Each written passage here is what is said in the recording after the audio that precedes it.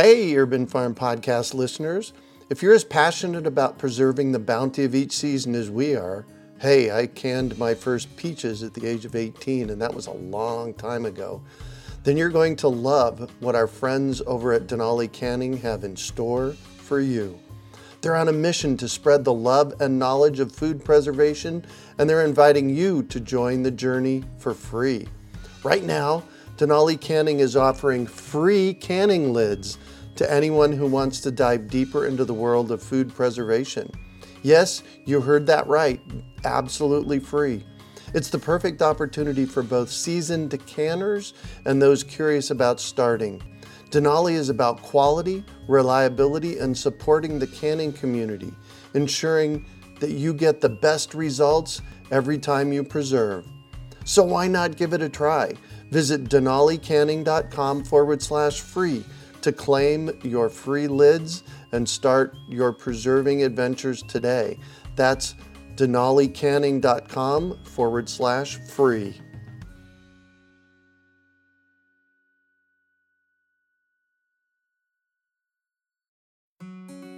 Greetings, urban farmers, gardeners, and healthy food visionaries. Farmer Greg here, and welcome to the 659th episode of the Urban Farm Podcast, where every day we work together to educate and inspire you to become part of your food revolution.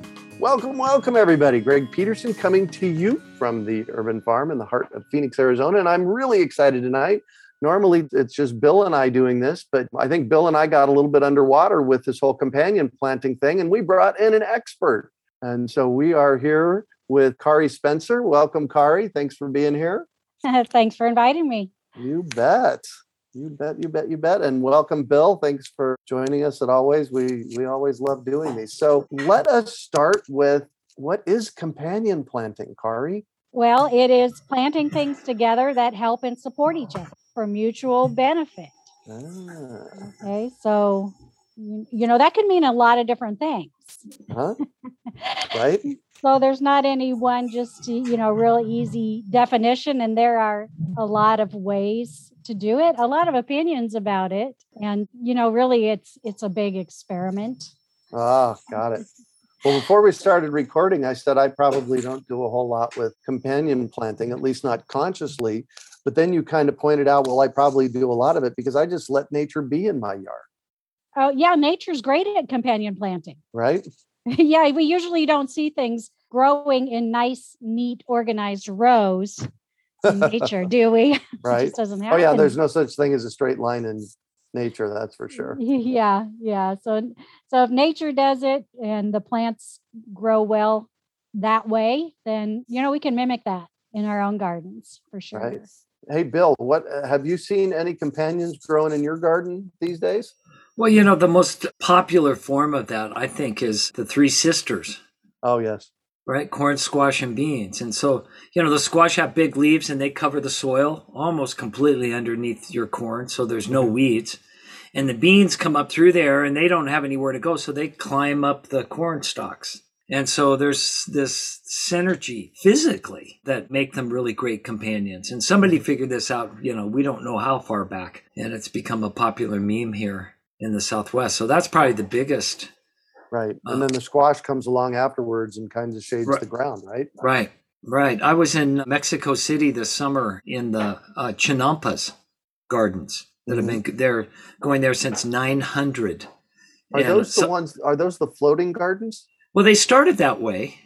It was like waist deep water, and they would dig the mud up out of the bottom and then put it on sticks originally and things that were probably actually floating. But after a while, they just kept they've been doing it for 900 years or whatever, 1,000 years. And so, they're finally all grounded, and it's more like Venice. They're just little canalways in between these incredible gardens, but they still, in order to fertilize, just get in up to their chests and dig out this beautiful, rich, black volcanic mud, and they put it on their gardens.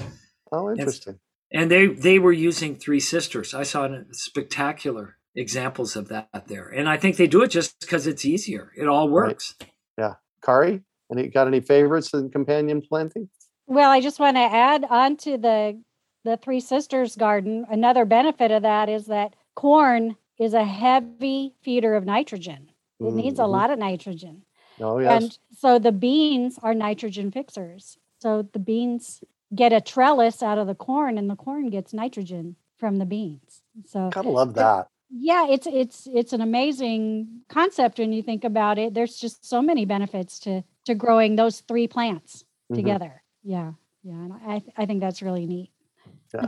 Yeah, but a lot of people will do companion planting for other benefits. Like a lot of times people will plant aromatic herbs around their other plants to help repel insects. Right. So yeah, I mean, there's endless uses to companion planting. Yeah. But I have a question. Yeah. Do carrots really love tomatoes?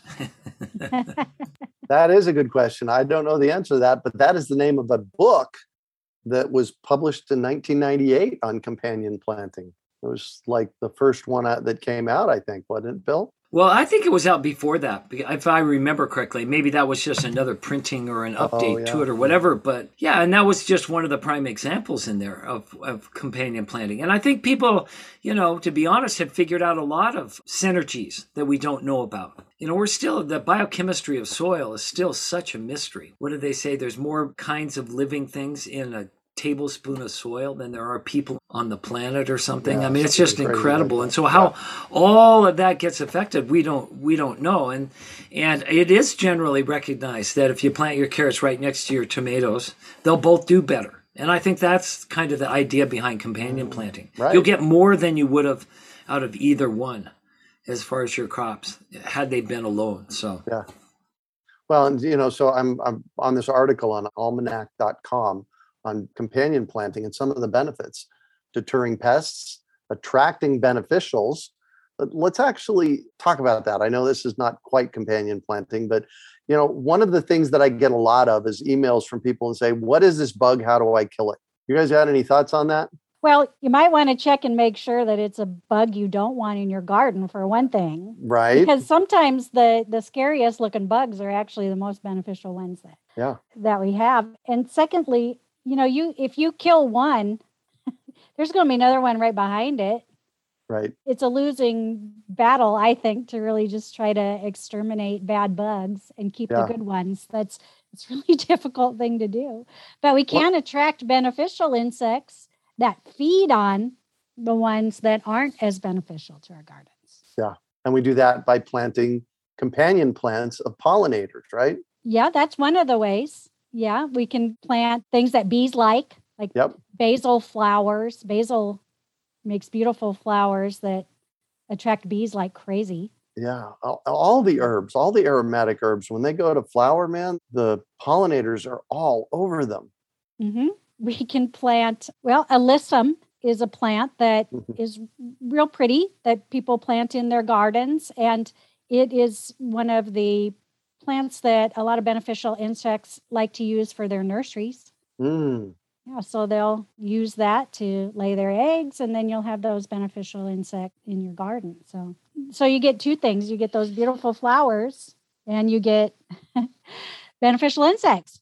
Oh, plus they smell great more often than not. Yeah. Mm-hmm. Yeah, they can. You know what? When I was in 2002 and 2003, when I was going through Arizona State University to get my degree, one of the things that I did was farm my front and backyard. And I always took lots of flowers to the farmer's market, and they were the first thing that went. So I have the beneficials for attracting pollinators, and they look pretty. And plus I made more money on them. So just saying. Business idea right there. Yeah, there you go. And shade regulation. So planting, so these are more benefits of companion planting, shade regulation, planting things. One of the things I learned about 5 years ago here in the front yard of the urban farm is in the summertime, the ground temperature at ground level was like 140 degrees.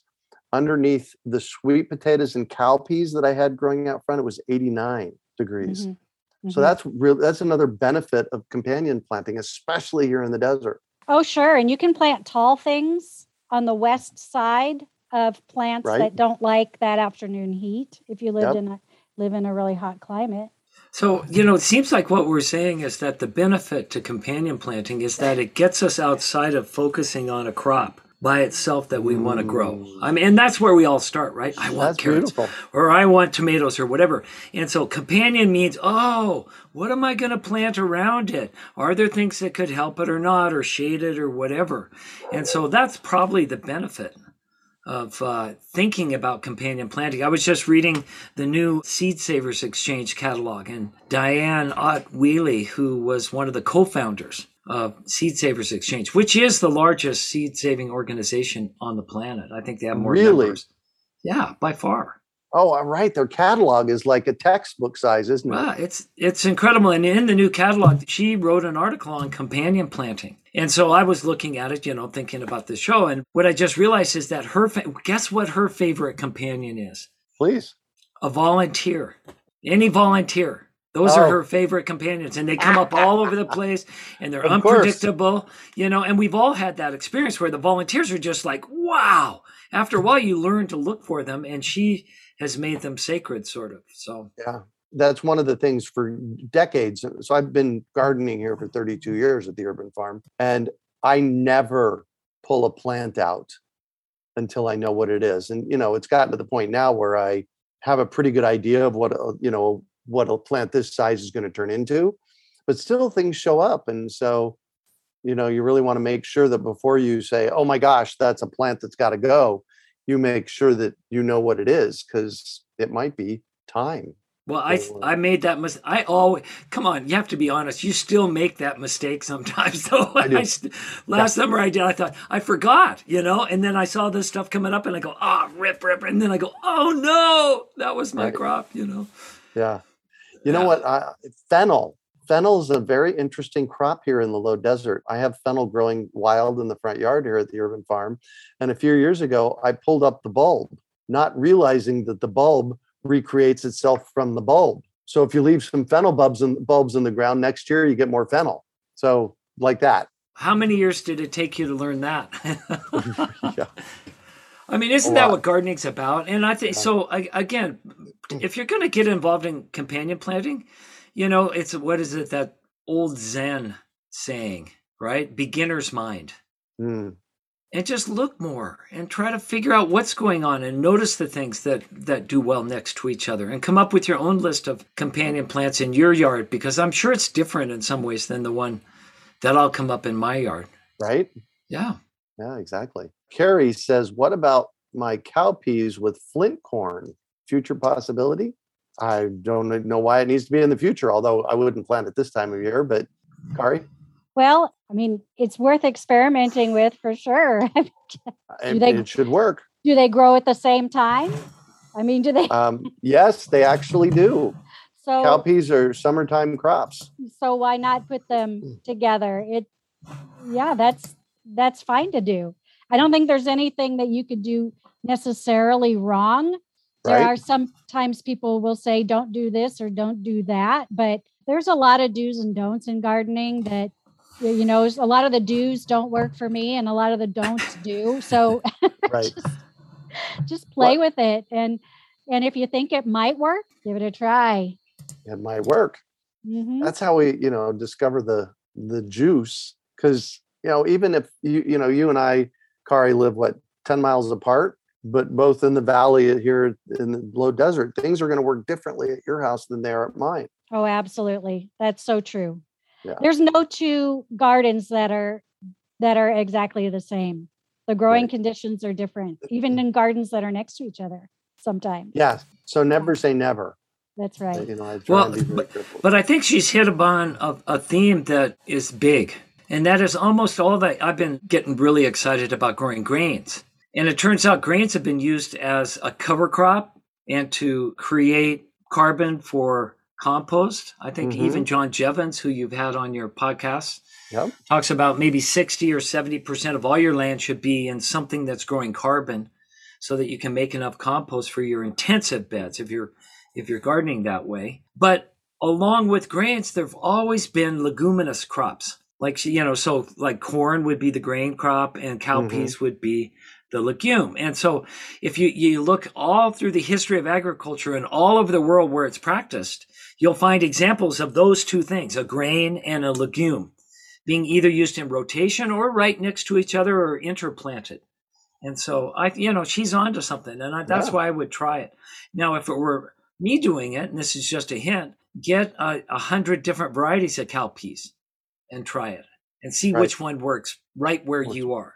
Yeah. And be like Greg, then it just comes up and grows every year. You don't even have to take care of it. And that's giving you benefit every year, right? Yeah. Cooling off the soil. Yep. It's fixing nitrogen. And last night I was packaging little packets of Great American Seed Up cowpeas to hand out at the fruit tree program here next month. And I probably harvested 8 pounds of them this year. And they're teeny. You're not dressing up like Santa Claus and handing them out, are you? No, but I'm in red today.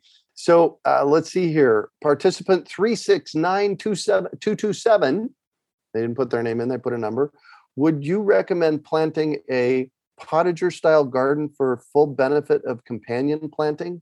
Potager garden is simply a vegetable plot which follows the principles of garden design to create an area that is not only ornamental but edible.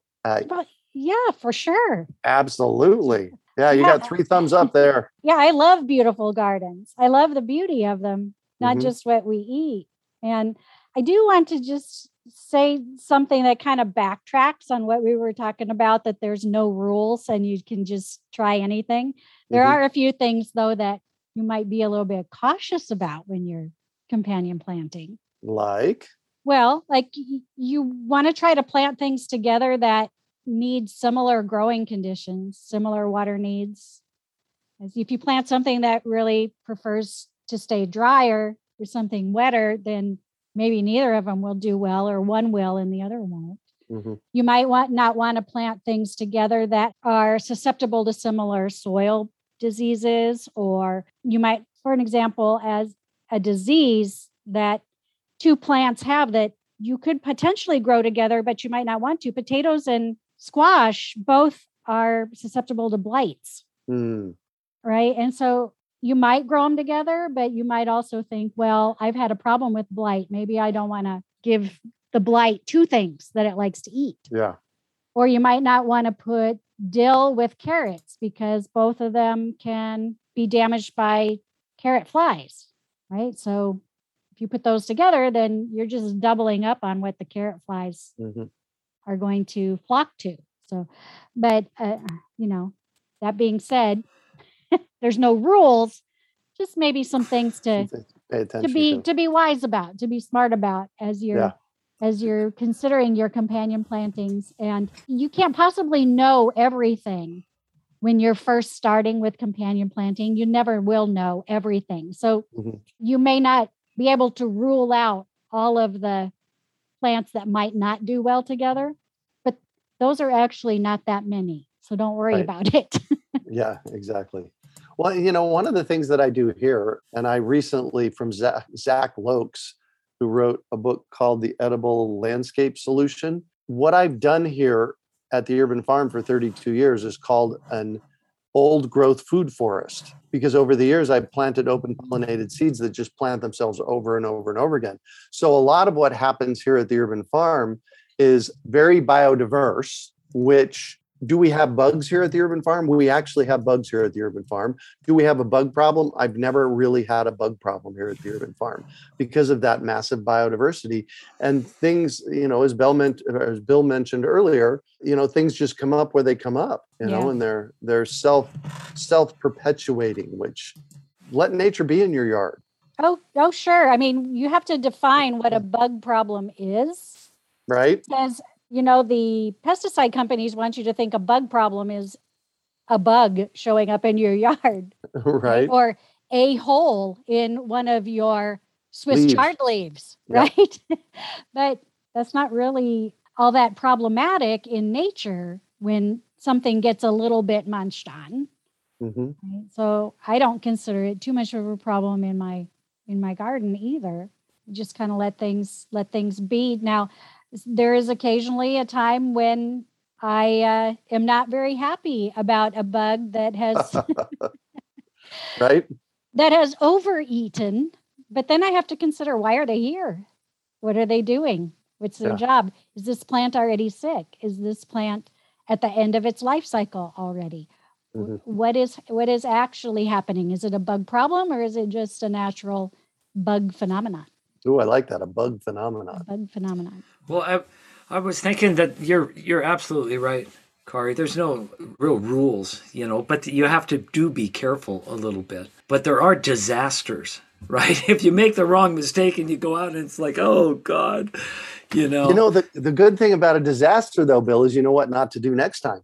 Right. That's number one. And then the other one is that if you're a seed saver, maybe that bug comes, Kari, and eats your plant, and it eats the next one and eats the next one, and you're just totally devastated. But the one on the end, for some reason, it doesn't like to eat.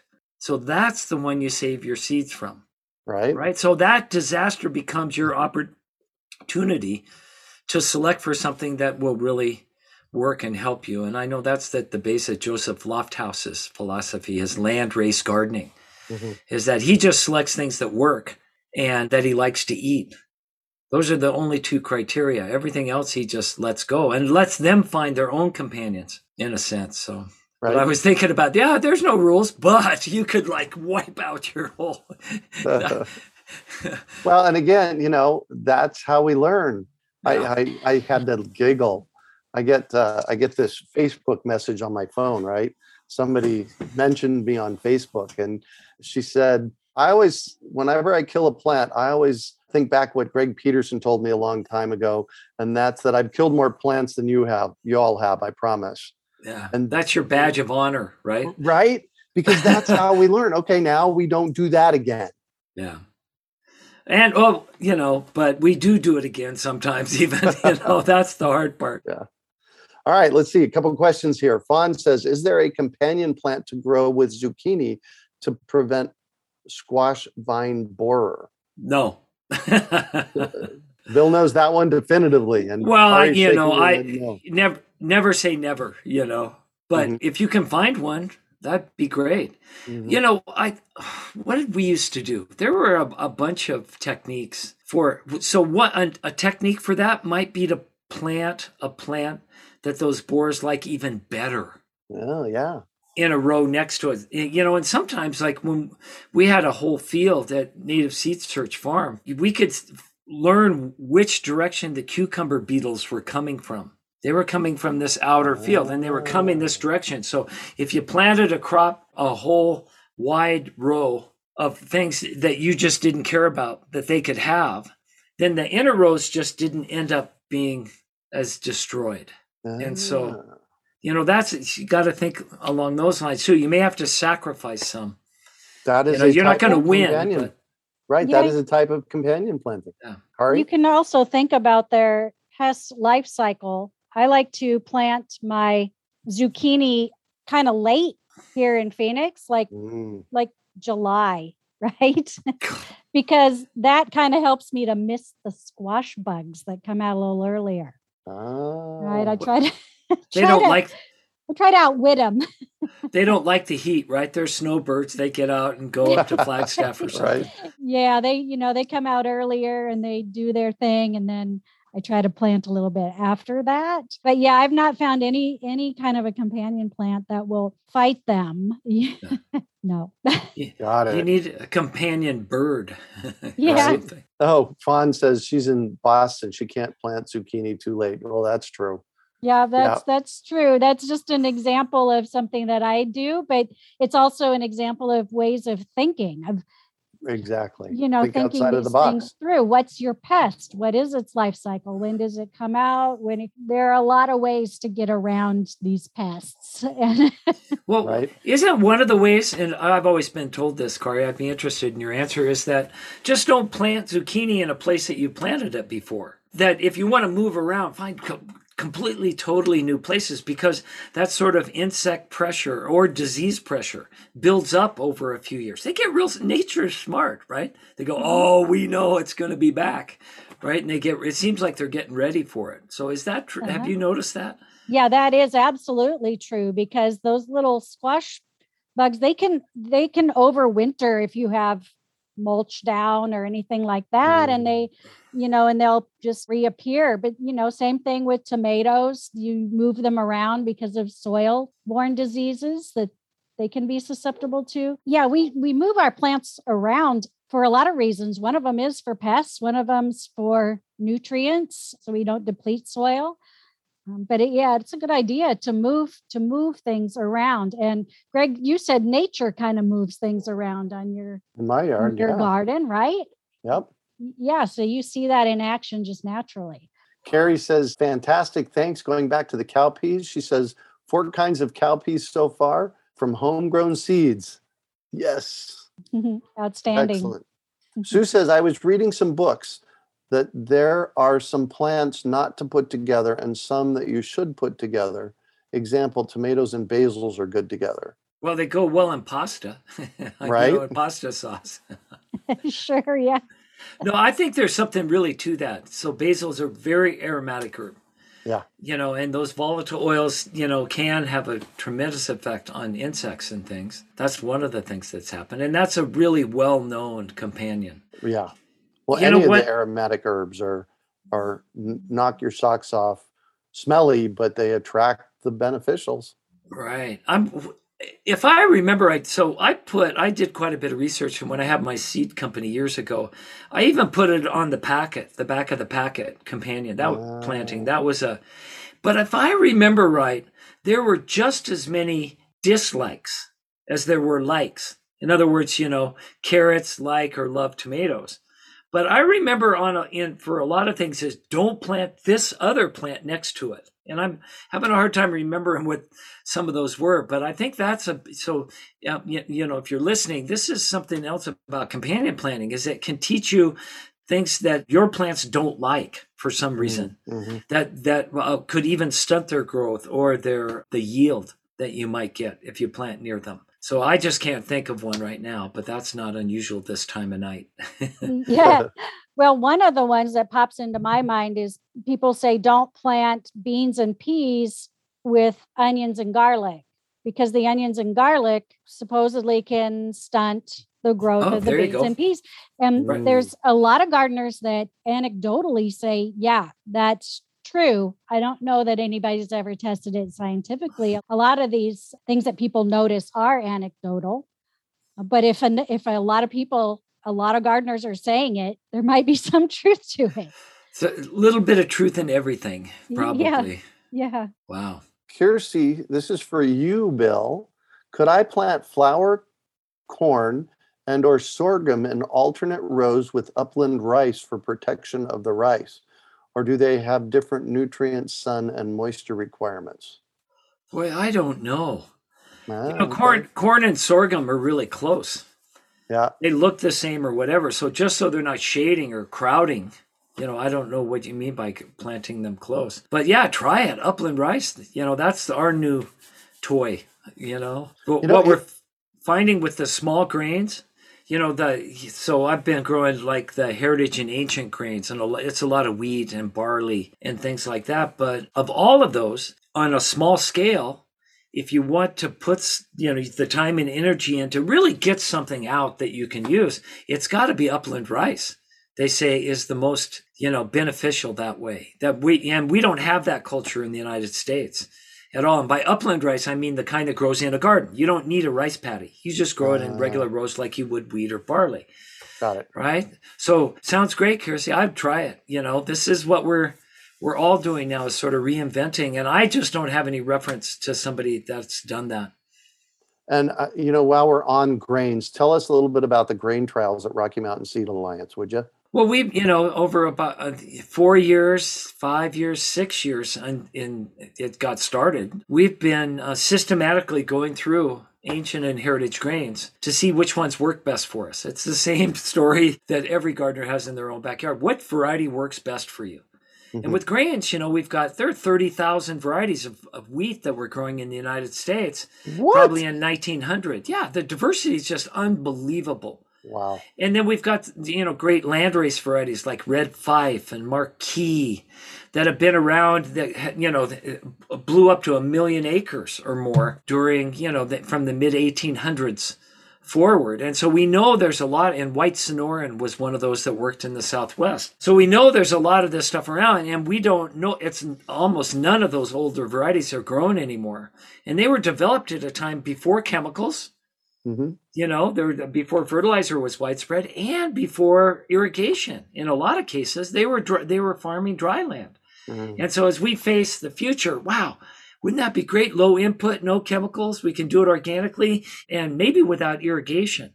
So we're trying to find all these grains. So how do you do that if you have thousands of them? So we've got a program. We've got about 285 volunteers that have helped us search through hundreds of varieties and grow them in different areas all over the Rocky Mountain West to see which ones work where. And it doesn't have to be specifically the Rocky Mountain West, does it? No. Are you kidding? Yeah. We've shipped them all over the world. When we focus on our program, that's what we focus on, but people get them all over. And so we're entering a new phase of that program now where we have it so anybody can have access to those grains. And I have over 200 of them up now on the Rocky Mountain Seed Alliance website that you can order. And, we don't believe in selling seeds, but we're charging for them. And it's sort of a handling charge to help us run the program. And believe me, it does not pay for what we do, but it helps the nonprofit in a sense. And so, but you can have access to things like einkorns and emmers and spelt, and these are grains we found that have less gluten sensitivity. Yeah. As you get back into the older ones. And I think part of the popularity is being driven by that, people that have had problems with their guts. So, and I'll just say that may be the door in, but the reason to be there and to live there is that it's the most gratifying thing I've ever grown in my yard. I just love my grains, and I love to make my own bread and my own pasta, and they taste so good. It's just incredible. We've been washbrained into thinking white bread and white pasta are it doesn't matter how much you knead them or make them into cake or whatever you want to do, man. If you can start with a freshly ground heritage grain as your base, it's just off the charts. Awesome. Thank you for that, Bill. Let's see. Cindy says, I plant hollyhocks, soak the soil underneath the hollyhocks. The squash beetles run up the stalks, then they are washed off to collect them and spray them with soapy water. That's ingenious for sure. Yeah. Mechanical control. Yeah. Mm-hmm. I actually have a question for you. I'm going to throw this out to both of you, actually, and then I'm going to step away for a minute because I have a surprise that Kari has for us here that I want to share about as well, and I want to grab it. So the question is from Huey. How about tomatoes and peppers? And I'll be right back. Well, tomatoes and peppers, they're related, so they can be affected by the same diseases and the same pests. And so a lot of people say don't grow them together, but they do have similar growing conditions that they need. And so again, give it a shot. I wouldn't rule it out necessarily, but yeah, they are very closely related. And I've got a big row. It's about 2.5 feet wide. It's about, 50 feet long. And last year, again, I grew peppers and tomatoes in that row. And they were interspersed at some points. And I can't see that there's any problem with that. Now, I didn't have any disease problems. And so, and I know peppers are more prone to aphids. And I've even planted peppers in a greenhouse with tomatoes because all the aphids went to the peppers, all of them. It seems, I mean, you can't even see the green. They're just thick, up and down the stems and all over. But then they left my tomatoes alone. So maybe, there's something with that. I don't know. Nice. Well, so something magical happened here in my household here about 6 weeks ago. I don't even know if you know about this, Bill, but I get an email from Kari asking for a little bit of content for her new book. Right? Yeah. So this is Kari's new book. Is it shipping yet, Kari? I know I have a copy of it, but can people actually buy it? Yes, they can. They can get it on Amazon or they can get it at greatamericanseedup.org. We have it. Oh, yeah. We have it there.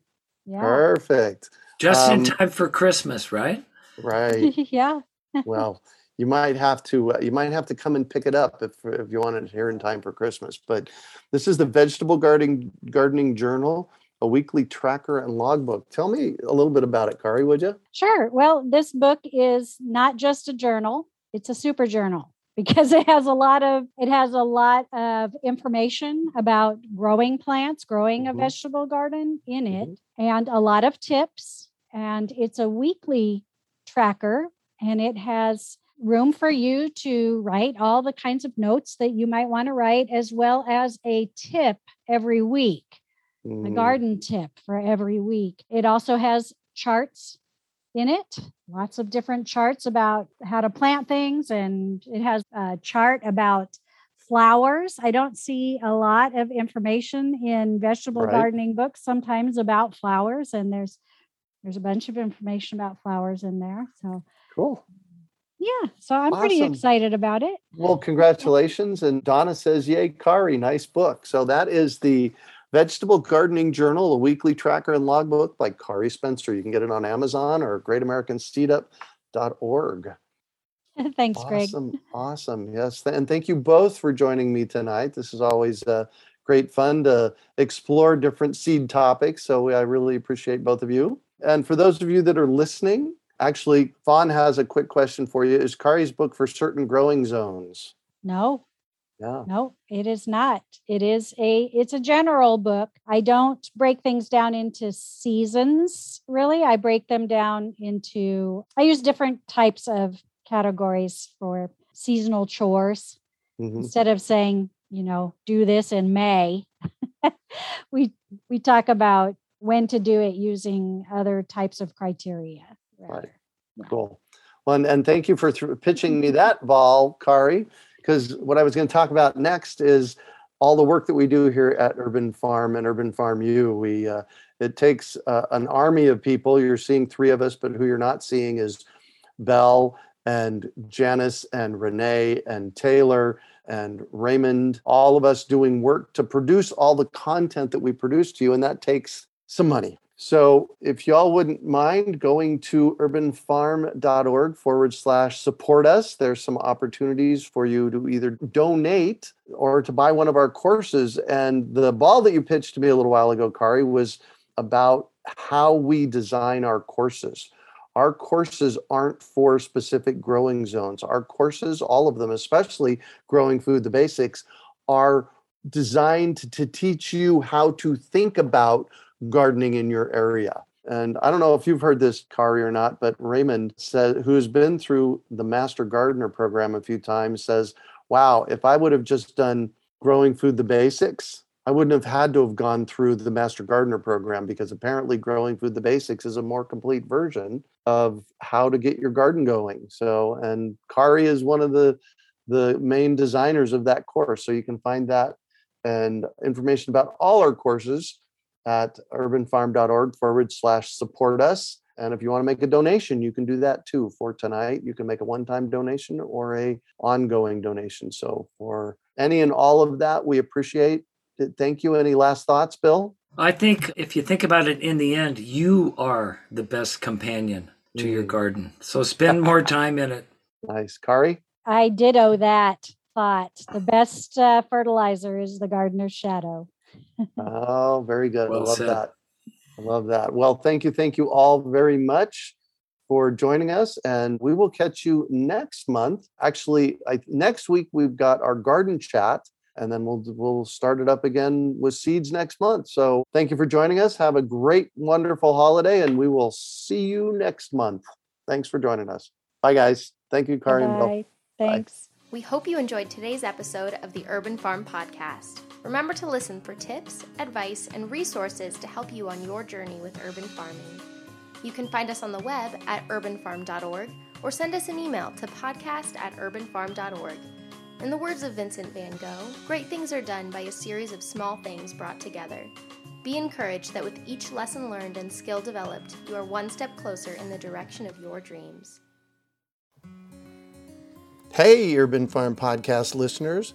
If you're as passionate about preserving the bounty of each season as we are, hey, I canned my first peaches at the age of 18, and that was a long time ago, then you're going to love what our friends over at Denali Canning have in store for you.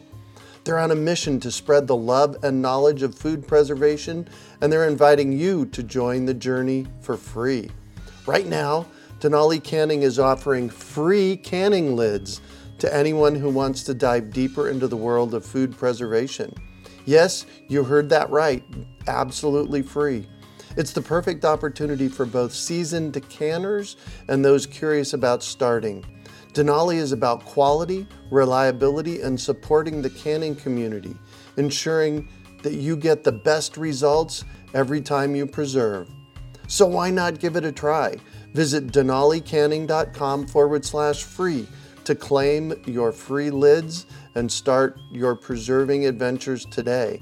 That's denalicanning.com/free.